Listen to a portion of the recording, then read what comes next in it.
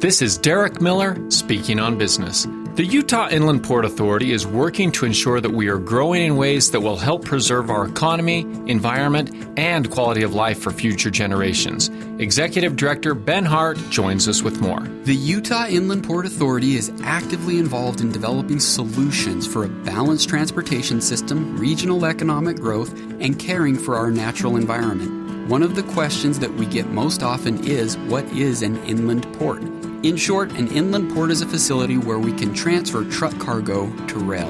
In Utah, we love our roads, but we have to find ways to put more cargo onto rail. This approach has proven to be better for the economy, the environment, and lowers the cost of money needed to build and maintain roads. We are also focused on building regional economies. We support communities with their economic goals by helping businesses to expand and create high-wage jobs for Utahns. As we all work together to provide a stronger Utah for future generations, the Utah Inland Port Authority will be actively engaged in helping to create real solutions for growth. By creating a better multi-modal transportation system and helping communities to grow optimally, the Utah Inland Port Authority is working to ensure Utah remains the strongest state in the nation and the best economy in the global marketplace.